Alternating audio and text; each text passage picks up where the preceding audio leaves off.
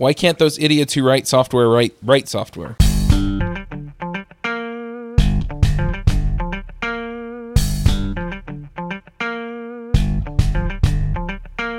Hosting and bandwidth provided by the Blue Box Group. Check them out at bluebox.net. You're fantastic at coding, but do you have an action plan to take it to the next level? The upcoming book, Next Level Freelance, will help you optimize your freelance business for happiness. The book is packed with actionable steps to make more money, case studies, tips to find more clients, and exercises for you to establish your desired lifestyle. Extras include 9 interviews with freelancers who make great money while enjoying great work-life balance, videos on strategies to find quality subcontractors, and videos on making more free time by outsourcing your daily tasks. Check it out today, nextlevelfreelance.com. Hey everybody, and welcome to episode 70 of The Freelancer Show. This week on our panel we have Reuven Lerner. Hello there. Curtis McHale. Good day. Eric Davis. Hi. Jeff Schoolcraft. What's up? Jim Gay. Hello again. I'm Charles Max Wood from devchat.tv, and this week we have a special guest, and that is Stephen Bristol. Hello. So, getting started, Stephen, you want to introduce yourself? Sure. So my name's Stephen Bristol. I run a company called LessAccounting. We do a couple of things. The first thing we do is something called LessAccounting.com, which is a bookkeeping accounting software run up in the cloud, geared towards small business owners and accountants that hate QuickBooks, that hate difficult, that want something, finally easy in the world of accounting and bookkeeping. We've been doing that for about 6 years now.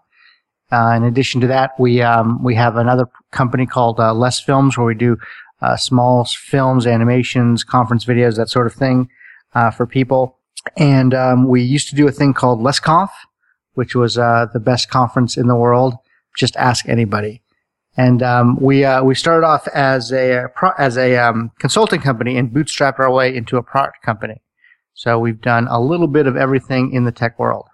Nice. So, between you and me and the other few people who might be listening to this, sure, bookkeeping sucks. Yeah, it sucks. It's terrible, right? Even accountants don't like it.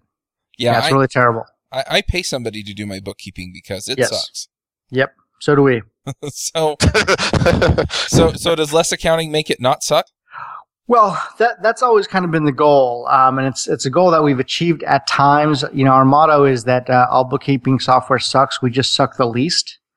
So I'm not going to promise that it's not going to suck, but I can promise that it's going to suck less than everything else sucks out there. That's out there. Mm-hmm. Yeah, I know, exactly right. For those, by the way, for those of you who are thinking about building a SaaS company, right, like building a product, I would highly suggest not choosing a product which no one wants to use, because it just makes it tougher. Well, so I'm curious. So I think bookkeeping sucks, but from your perspective, what sucks about it, and or what do we just have either bad tools for, or poor understanding? Like, are there parts that people hate because they just don't get it, or are there parts that people hate because they really are terrible? It's really a combination of both things. So the tools are pretty terrible, but the whole bookkeeping in and of itself is pretty terrible. So the answer really is both, right? So that, most bookkeeping software really is just difficult and hard to use. But if you think about the origins of bookkeeping and, in fact, why it's called bookkeeping, right? You're really just keeping track of numbers. And that in and of itself is kind of like as much fun as, just keeping track of how many, insects are in the house by just keeping tallies on the wall, right? I mean, it's boring as hell. There's nothing interesting about it. There's nothing fulfilling about it. The fun doesn't come until you actually have your books in order. And once your books are in order and you've, categorized them properly and you've tagged things properly, and you can start looking at reports and start analyzing the data and looking at your finances as data instead of as just your books. And you can then actually start seeing what's going on with your business. You can start making decisions for your business based on actual real live numbers. And that's when things get interesting. And that's when they start calling it your finances instead of your bookkeeping, is what I've found. So, yeah, and in college, because I actually have a finance degree, I had to take 2 accounting classes, and one was financial accounting, which is literally, numbers, hash marks on the wall. But then the second one is managerial accounting, which is you take all the numbers and what does this mean? How's the business going? What can you do to improve things? And that was the fun class. I actually enjoyed that class because you don't do all the tedious number crunching. You're given the numbers and you decide, like, is this business going to collapse within 13 months? Right, exactly. And it's, you can do really interesting things, like, let's say you've got 3 projects that you've started and finished, or that are in some sort of cycle. And if you don't know what your numbers are, all you then know is how much money you know because of how much money you've made because of what your bank statement tells you. But if you analyze your numbers, you put them all in, and you tag everything correctly, then you can actually see project by project which ones made money, which ones didn't make money, and how much money. And it might turn out that you have 3 projects that all have the exact same profit margin, and doing one type of project versus the other makes no difference at all. But more than likely, what you'll find is that you've got probably 2 projects that make a lot more money than the third. And if you were to take the time you spent on the third and do another one that's like the second, you'd actually make a lot more money. So it's those kinds of things that you could. That's a really easy example of how to of what kind of knowledge you can gain just by looking at your numbers. So I feel like I'm kind of on the verge of a breakthrough here because I don't look at my numbers because I hate bookkeeping. Right. So how do I get from the point of I really just don't want to know what these numbers are to actually have them be useful to me? So it's a twofold process, and it's if you think about the difference between those 2 classes, right? One of them was all about getting these numbers, categorizing them, and sorting them out, and then the second, they gave you those numbers, then they were already done. So you really need to do that first step before you can get to the second step. And so if you use a tool like LessAccounting, and many tools do this, but automation is becoming kind of the norm at this point, where we can import all of your bank transactions automatically. So you're not getting having to input that data. You're not having to go through your check register and put it in. And then once it's input, then you can categorize them. There's several levels of categorization. The first is categorize what expense category each one comes out of. So, the software you use clearly goes under the software expense, the expense category. Rent would go under rent, payroll, etc., all the way down the list. And then you can do the same thing on the income side. The income side is not as interesting because generally you don't have that many different income types. You have other income, regular income, and that's about it. But then what you can do is more finely granulated is you can go through both your expenses and your deposits and tag each one of them. And you can actually use several different tags. So, for example, we'll tag things like LessAccounting or LessFilms or I had a third one off the top of my head. But we'll use different tags to represent it, on the same expense if it applied to both tags or multiple tags. And then you can start writing reports on the different tags and see. So you can have different tags. Could be like a project name. It could be an employee name. It could be, however, you can make them as elaborate or as complex as you want. And then the reporting engine should allow you to, look at multiple tags at the same time and that sort of thing. So you can start getting a feel for what your business is and what kind of shape your business is in.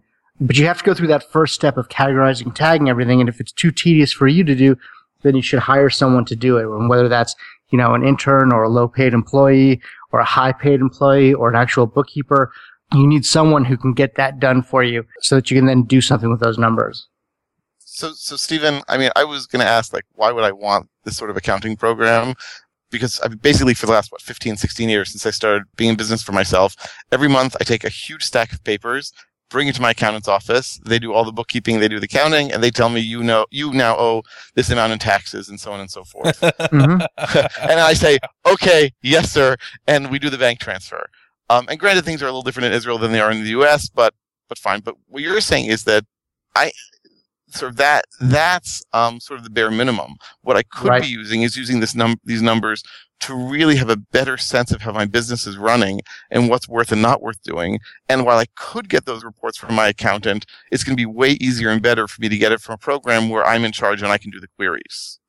Absolutely. And the reality is that most accountants don't want to give you those numbers, right? They don't care. Even though we know a lot of accountants that say, hey, I want to be more of a CFO. I want to use your tool. I want to help businesses and that sort of thing. But when you get down to the nitty gritty, they just wind up doing bookkeeping. And there are some great accountants that actually do, and they will be proactive. I mean, the best thing you want is in September, your accountant to send you an email that says, hey, it looks like you're going to wind up with extra money, this amount of extra money this year. Let's start spending, let's buy that extra computer, let's buy that extra thing so we get the deduction this year. But most accountants simply don't do that. And so you want to be proactive and you want to get that information for yourself. You want to be running those reports and seeing what's going on in your business for yourself, because most accountants simply won't do it. Yeah, it's really interesting. There have been times in my life, in my married life, where we've kind of ignored our finances, so to speak. We just spend money, and enough more money came in, and so we just spend more money, and enough more money would come in.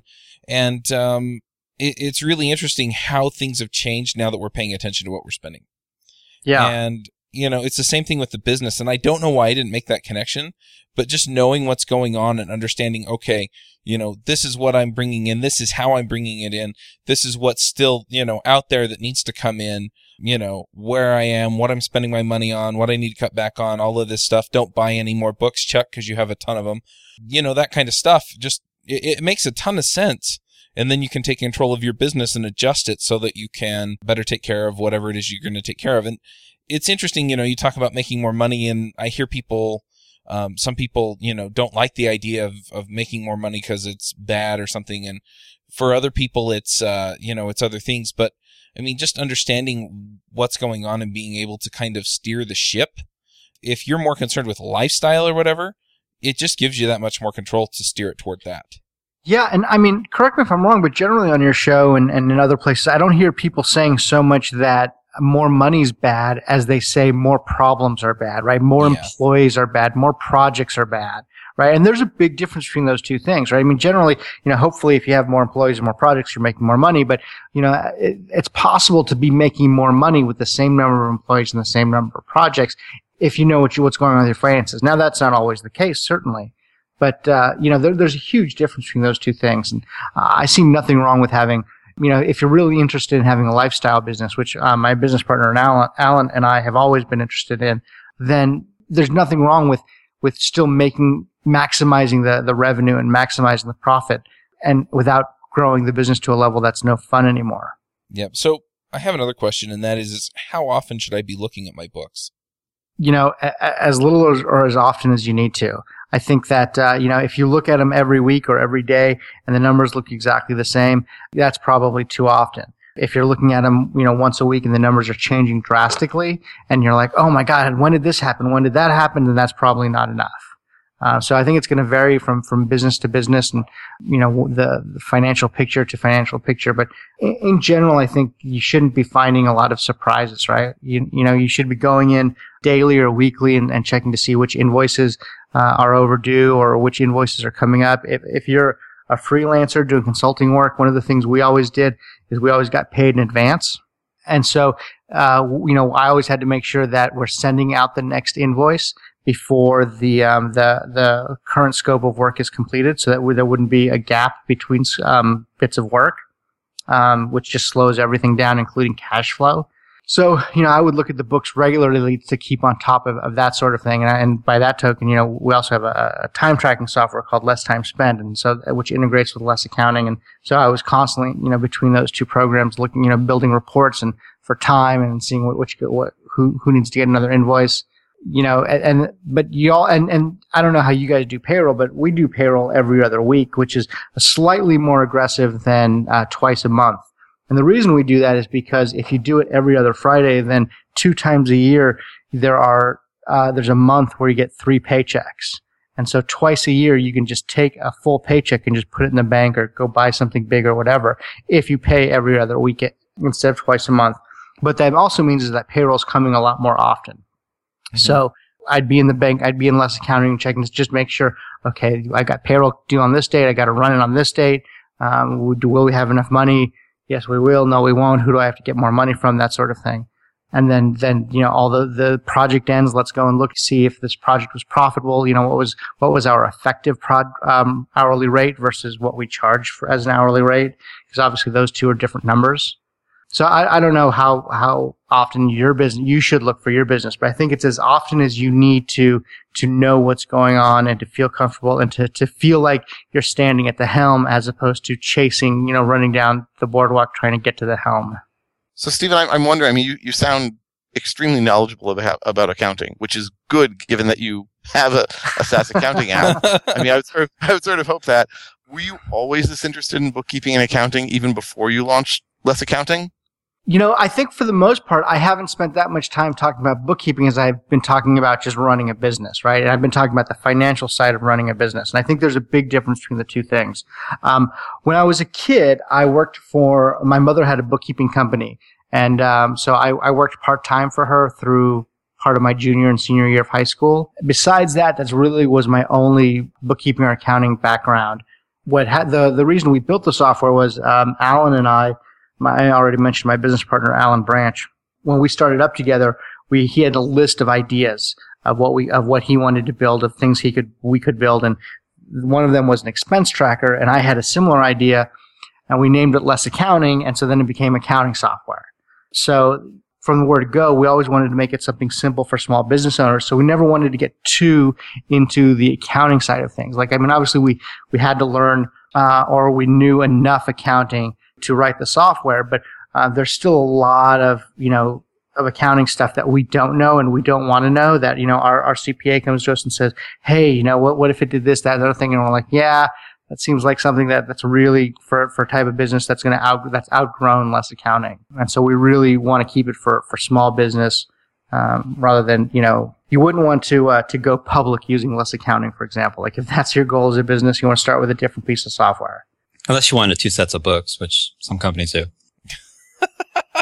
Yeah, no, that's true, right? I mean, generally the second there's the one set you show to the government, and then there's the other set that's correct. Right? Yeah, that's what I was thinking. That's exactly what I was thinking. Wait, that's not standard procedure? Oh.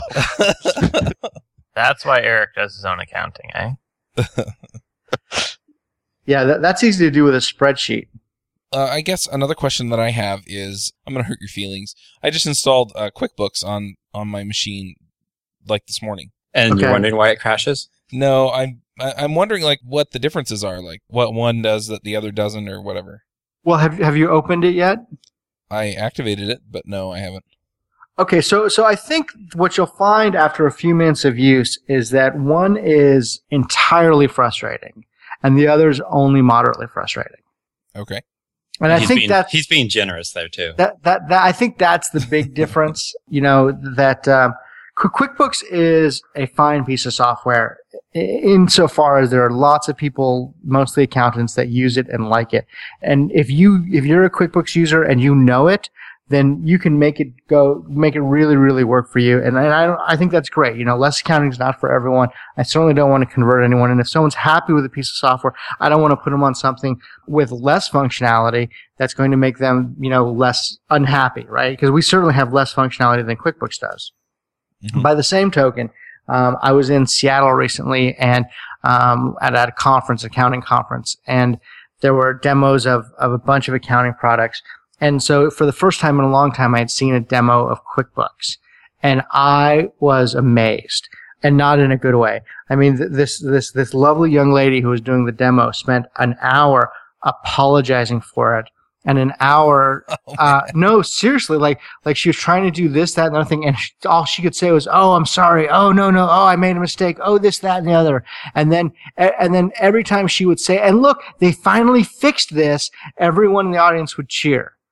I mean, I looked around the room and I was just amazed. I mean, I just couldn't believe that's the world we live in.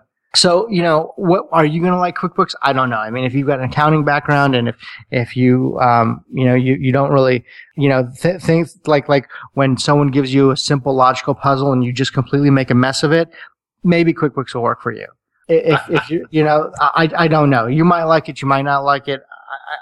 Who can tell? I think those are the big differences, though, is that QuickBooks is really meant to be able to do everything, and LessAccounting is not. And the makers of QuickBooks, and in fact, every other accounting software out there are all MBAs, and they all have like serious money behind them. And LessAccounting is made by two guys whose parents are entrepreneurs and who are entrepreneurs and who are interested in small business.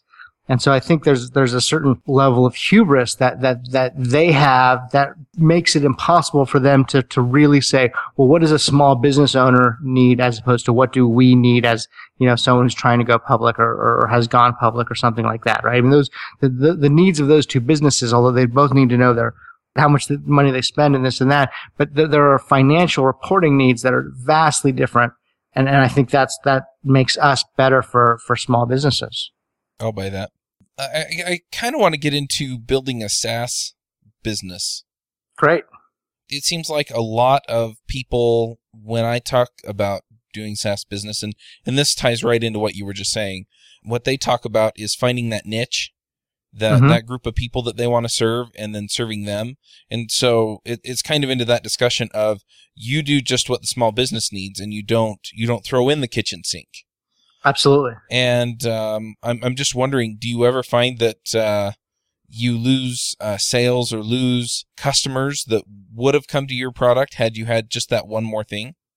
Oh, absolutely, absolutely, and everybody does, right? I mean, that's not unique to us. That's universal, right? You're always going to get a customer that's going to say, "Oh, well, if only you had one or two more things, or if only you were $2 cheaper per month," right? And I think that. So when you're not hearing those complaints, that's when you know you've made a mistake, right? Like if you're hearing someone, if people aren't complaining that you're too expensive, then you're way, way, way too cheap, right? I mean, there are just cheap people out there, and some of them are vocal, and you need to hear them just as the sanity check of, yeah, we're priced okay, or we're at least not too cheap, right?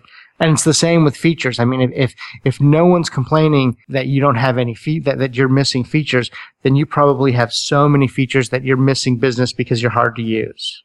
I think there's no real way to do both. Make everyone happy from the feature list standpoint, and make everyone happy from a usability and getting things done standpoint. So my other question, this is something that I've been thinking about a lot lately. You mentioned that you guys started out as consultants, yes, building software for other people, and then you moved into a product business. Do you ever wish that you could go back? No, I think I think we started working on the product before we had a business. So Alan had a consulting company he was doing, and I was actually doing like 40-hour a week consulting for corporations and that sort of thing, which is basically full-time work. And we started working on LessAccounting on our nights and weekends. And our goal had always been to make our living from the product. And I finally quit my job and started Less Everything as a consulting company. He joined as a founding partner. And then we kept doing consulting work simply to bootstrap and pay for LessAccounting. So I don't think there's any part of us that prefers doing consulting work. We always kind of looked at it like our clients were our VC. But that doesn't mean that that's the right choice for everyone. I think that consulting work is really good for some. Some people are really good at that, and some people really love it. And I think we were good at it and we enjoyed it, but I think we're better at products. I've got a good friend who owns a company called Thoughtbot, and these guys are some of the best Rails developers. In fact, certainly the best Rails consultancy in the world. And they had a few products which they sold off and they kind of minimized. And at one point I was talking to Chad, and we were joking around that he thought that they did better Rails code than we did, but we did better products than they did. And I think it's just personality, and I think it's what you're good at and what you like. I don't think one's better than the other. So how did you make that transition then? I mean, was it just the working nights and weekends, or and how did you split your time, for instance? Yeah, so I mean, it's difficult, right? I mean, the first thing is to know is that we started the company in January 2007, and in 2007 I worked 4,400 hours, which is like a normal person who has a 40-hour a week job, they work 2,080 hours for a year. So I worked more than double that. I worked 16 hours a day every day for a year, and I don't advise that anyone should do that. There were nights where Alan was apologizing for going to bed at 11 o'clock at night, because he was tired. We just worked our asses off. And so that's one way to do it. And I think that's not necessarily the best way. I think it does require some sort of split, right? I mean, you can't do 8 hours a day consulting work and then be done for the day and then expect your product to magically appear. But at the same time, you don't have to do 8 hours a day of consulting work, right? You could do 4 hours a day of consulting work, and then you could do 6 hours of product work, or vice versa, or depending on the situation. You could also up your rate, right? If you're currently charging $110 an hour, what does it look like if you charge $150 an hour and work fewer hours on consulting work, right? Assuming you have the work and assuming you can sell that. So there's all different ways you can skin that cat. What we always like to tell people, that are doing consulting work, or they have a job and they want to start their own product. What do they do first? We like to tell people that you should get up an hour early every day, an hour earlier, right? Because if you don't have the ability to wake up an hour earlier and just devote that 1 hour a day to your product, then you're never going to make it in business, right? Unless you're extremely lucky where everything just falls into place, which happens, right? I mean, it's rare, but it does happen. But you shouldn't count on that. So just try that. Try to get up an hour earlier every morning and see what happens there. And if you can do that, maybe you can do 2 hours, or you can do an hour in the morning, an hour after work, or you can start splitting your time up and start, if you have a budget, if you have a picture of your finances, then you can go and see what you can make cuts on and what makes the most sense to make cuts on and what doesn't. Sooner or later, though, you're robbing Peter to pay Paul, and in my experience, you can only take so much of that before you just go bonkers. And that's kind of what I did, I guess last year, is I actually, because I'm watching my finances, I knew how much I needed. And I actually had stuff saved away and used that to buy my own time. So I actually, was my own client. Exactly. And took up some of my time, built a product in that time, released it. And since then I've done it, several times now. And that's a nice way, so you don't have to do the 16-hour days if you just can't do it, or there's personal reasons why. Yeah, I think that's great. Yeah, I even just put an hour a morning in for the last 15 or 20 days to get a book out that I wanted to write, and did 1,000 words a day. That's awesome. The other thing I'll mention is that I think if you're planning on going for a niche market, I would strongly advise going for a niche that you have access to or you can get access to. Right. Well, one of the things we've discovered is that when the whole potentially, any business can be your client or your customer, it's incredibly hard to reach them. Right. And so, if you look at Less Everything and who our following is, right? It's mostly developers and people in the software world and that sort of thing. But most of those people don't want to do bookkeeping, right? They're not most of our customers, although there certainly are businesses out there. But most of them, they either have a job or, they have one or two clients and they really just want to do invoicing and that's about it. And, they're not really doing bookkeeping yet. But if you have a niche, right? If you have a target audience and it's someone who you can have access to, someone who you can, you can get all of their email addresses, that you're much more likely to succeed than if you can't. It's tough growing a business is tough, and writing good code and having good design isn't anywhere near as important as being able to get people to sign up for your app and reaching people and putting your name in front of them. So how did you do that? How did you do that with LessAccounting? We're still working on it. There's no magic bullet. We've done all kinds of things. One of the things we did early on is before there was any kind of marketing on Twitter,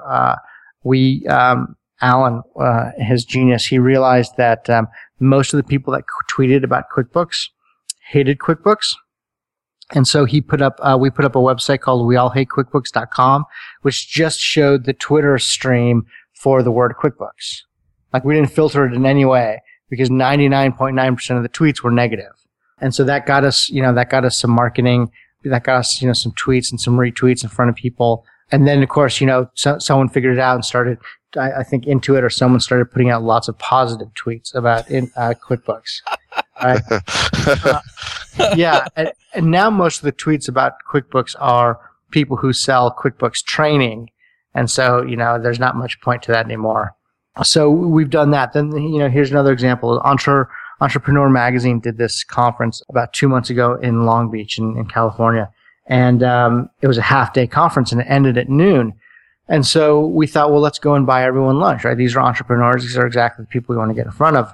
And we were unable to get in front of we were unable to contact the event organizers for some unknown reason. That just, you look at the website, you look at whatever, you just couldn't get in touch with these people. So we thought we'd go and put up a picnic table across the street and just invite everyone to lunch afterwards. And that's what we did. And so, we got about 45% of the audience actually came to our lunch, and we got to meet them and talk to them and that sort of thing. So there's all kinds of little things you can do. Of course, we do a lot of content on our blog for SEO, and because obviously getting good in Google is pretty important. Which is one of the ways we did well with consulting was I'm not sure if it's still true, but at one time, if you search for Ruby on Rails developers, it would be rubyonrails.org and then us. So it's but getting in front of people and getting known is tough, and it's an ongoing thing, and there's no silver bullet for it. Do you think that it's harder for you in some ways to reach people because you have such a wide potential audience of all these small businesses that it would be easier if you were looking for one particular kind of business? Well, I don't think so, right? Because the way to overcome that is you segment your market, right? And so you say, okay, so this month or for the next 6 months, we're going to go after software developers or pizza parlors or photographers or whatever it is, right? So in that way, you just segment and then just try and focus on getting in front of them wherever they are. I'd say the biggest obstacle to us getting in front of people is money. Because we're bootstrapped. We haven't had a dime of investment. We don't have any debt. So any bit of marketing we do has to come from the app itself or from, our business.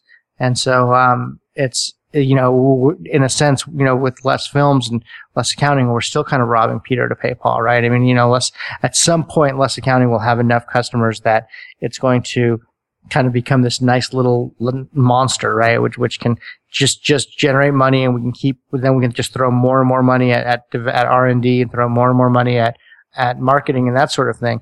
But we're still in that place of, having to watch our pennies and make sure that everything is kosher on the budget, and that we're not overspending so that we can stay in business and keep going. Are you comfortable saying how many customers you have now, or how many people do you have working for you? I'll tell you the latter. So we currently have 3 developers plus myself. I'm an engineer, although I don't do that much development work anymore. But I do write at least some code every day. Then we have 2 people in support, one of whom is a bookkeeper, and then we have Alan, who is a designer, and he also helps. Obviously together we run the business and make the decisions. And that's on the LessAccounting side.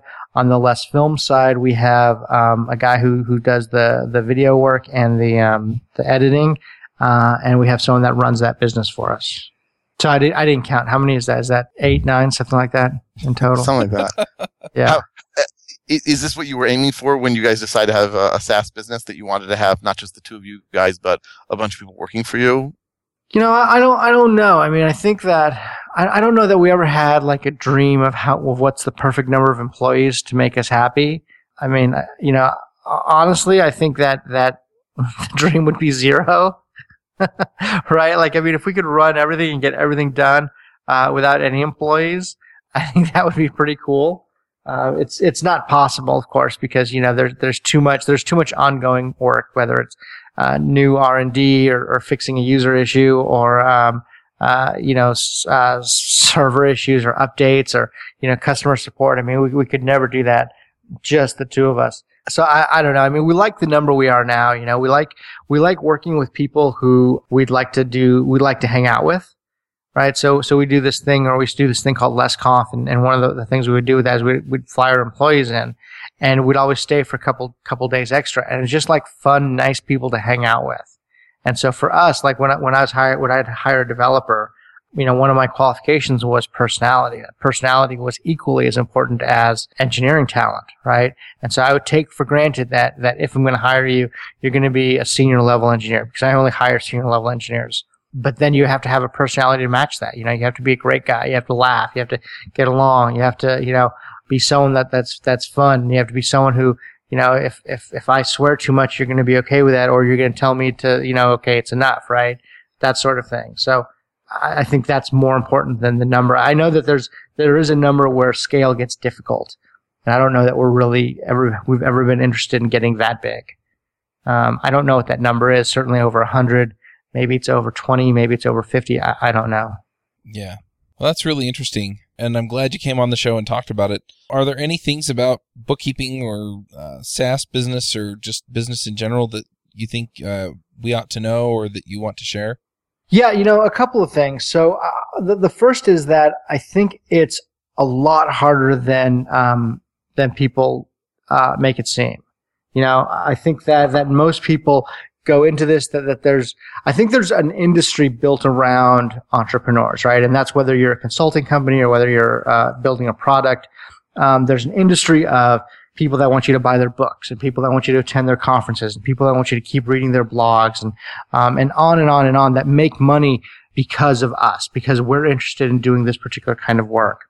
And so to keep making money, I think they try and do two things. They try and make it look easy and make us all feel like we're stupid for not being, millionaires already, number one. And number two, if we haven't done it, then we're stupid for not starting because obviously it's so easy to get there. And I think all of that is complete bullshit. I think that running a business, and I don't care what kind of business it is. I don't care if you're a pizza parlor or if you're building server infrastructures, right? Running a business is hard and it takes a lot out of you. It takes everything out of you. And, you have to make sacrifices. You have to decide whether you're going to go to that kid's soccer game or whether you're going to go to work because you have to get that thing done, right? And you don't always choose the right one. And I think that there's not enough emphasis placed on the difficulty of it. And it's not made for everyone and there are no guarantees in any of it. And then by the same token, I think that that same, industry or whatever wants us to think that we have to do it all the time, right? And so, I have a buddy, in fact, I just wrote a blog post about this, who we're talking about what we do to kind of relax and unwind at the end of the day.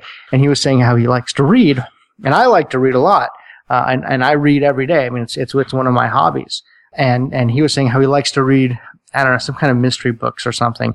But what he winds up doing is reading business books because he feels guilty for reading mystery books.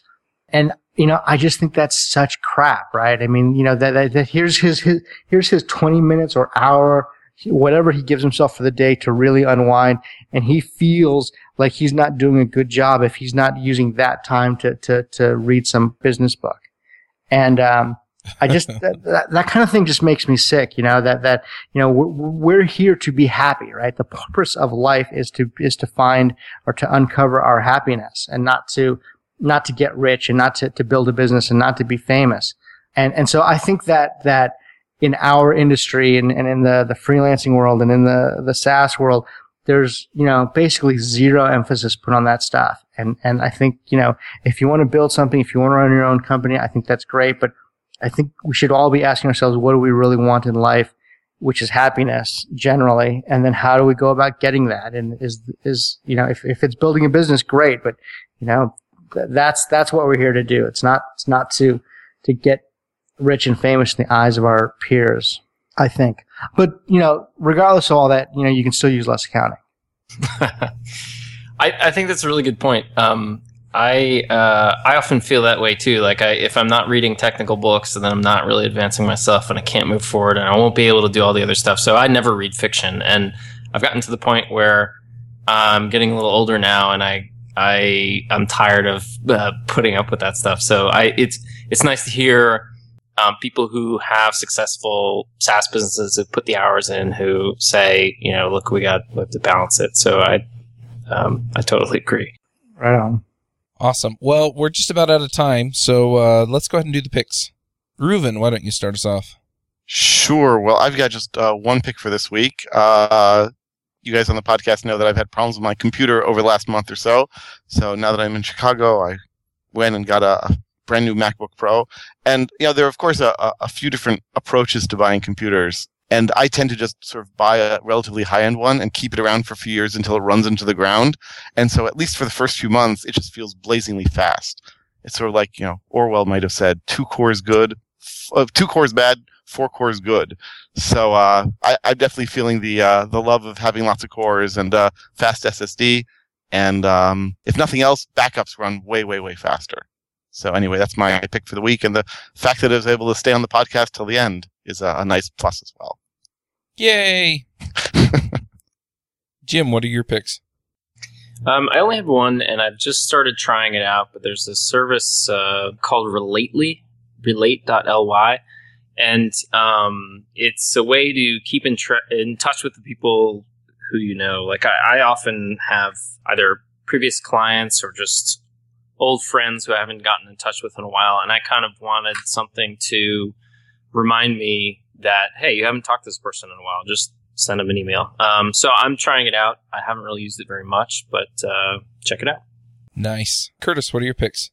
I'm just going to go with one today. I'm going to pick Capsule, which is a developer's, I guess, journal. It allows you to stick code in it and comments and what approaches worked and what didn't. And then you can actually run it locally, and you can also sync it with the server. So for a team, you could sync team projects, but keep your private ones and sync your private ones to a totally separate server, or just keep them locally. That's a free open source project built on WordPress. All right, Eric, what are your picks? All right, so I got two. One's a book I finished a couple days ago. It's called Manage Your Day-to-Day, Build Your Routine, Find Your Focus, and Sharpen Your Creative Mind. It's on Amazon. It's in the Prime membership library or whatever.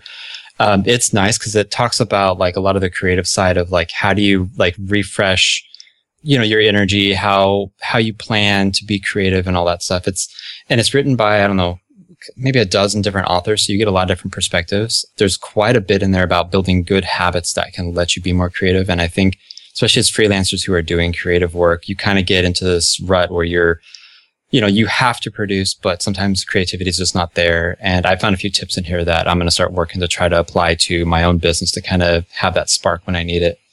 And then a second, I listened to a new podcast last night. There's one episode that was really nice. This is the Software Indie podcast. The specific one is From Consultancy to Product. It's nice because it's someone's story about how they had a consultancy and then they took time off and they actually paid for some of their developers to build, I think it was an iOS app, launch that, and how they used the iOS app to help get better clients. So it's a pretty short one. It's looks like 17 minutes, but I really like that episode. I'm still checking out the rest of the podcast, see what's in there.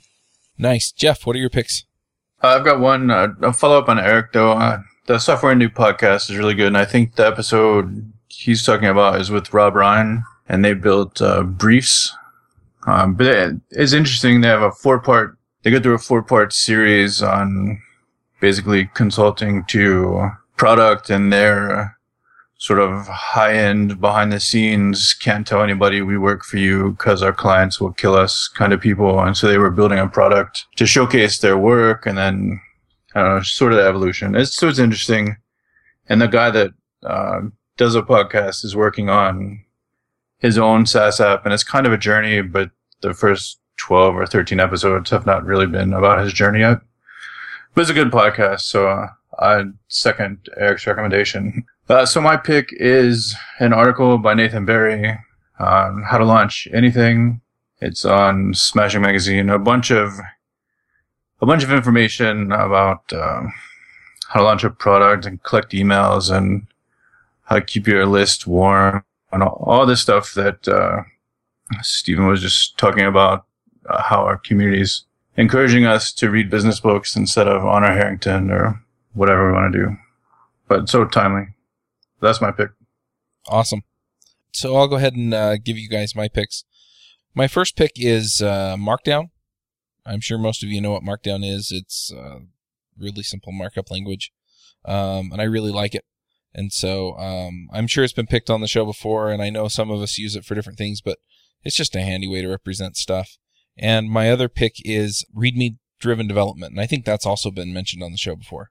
But that's how I'm approaching a new project that I decided I wanted to work on. Of course, I'm going to have to rethink it because it looks like Relately is a lot of the same. So I'll decide if it does what I want, if I want stuff to do, and then if it doesn't, then I'll probably go and build an open source system that does what I want to do. But anyway, Stephen, what are your picks? So the first pick I've got is going on my theme of happiness. One of my favorite topics is there's a TED Talk by a guy called Dan Gilbert where he talks about why we're happy and how the brain synthesizes happiness. I think it's a pretty good talk, and everyone should check that out. The second pick is based on an event that happened just the other day. I went on a half marathon I ran a half marathon for the first time in my life. And I just went out running and ran a half marathon and then came, finished up back at the house. And for those of you that know me, I'm a pretty big guy, so it's a pretty big accomplishment. And I did it just I started with a Couch to 5K app, somewhere around a year or so ago. So I want to just any Couch to 5K app for your Android or for your iPhone or whatever, just pick one up and just get up off your ass and go. And my last pick is an app called Planscope.io. Written by a buddy of mine called Brennan Dunn. And it's great for freelancers who are planning projects, who are doing project management, who want to see how much money they make, whether they should be raising their rates, that sort of thing. Planscope.io. Awesome. All right. So, one last thing that I want to bring up. We are going to have David Allen, the guy who wrote Getting Things Done. He's going to come on the show and talk about Getting Things Done on the 30th of July. So you'll probably get it like the 6th of August. Get the show, something around there. So start reading the book. You've got a little less than a month, and then we'll talk to him about productivity.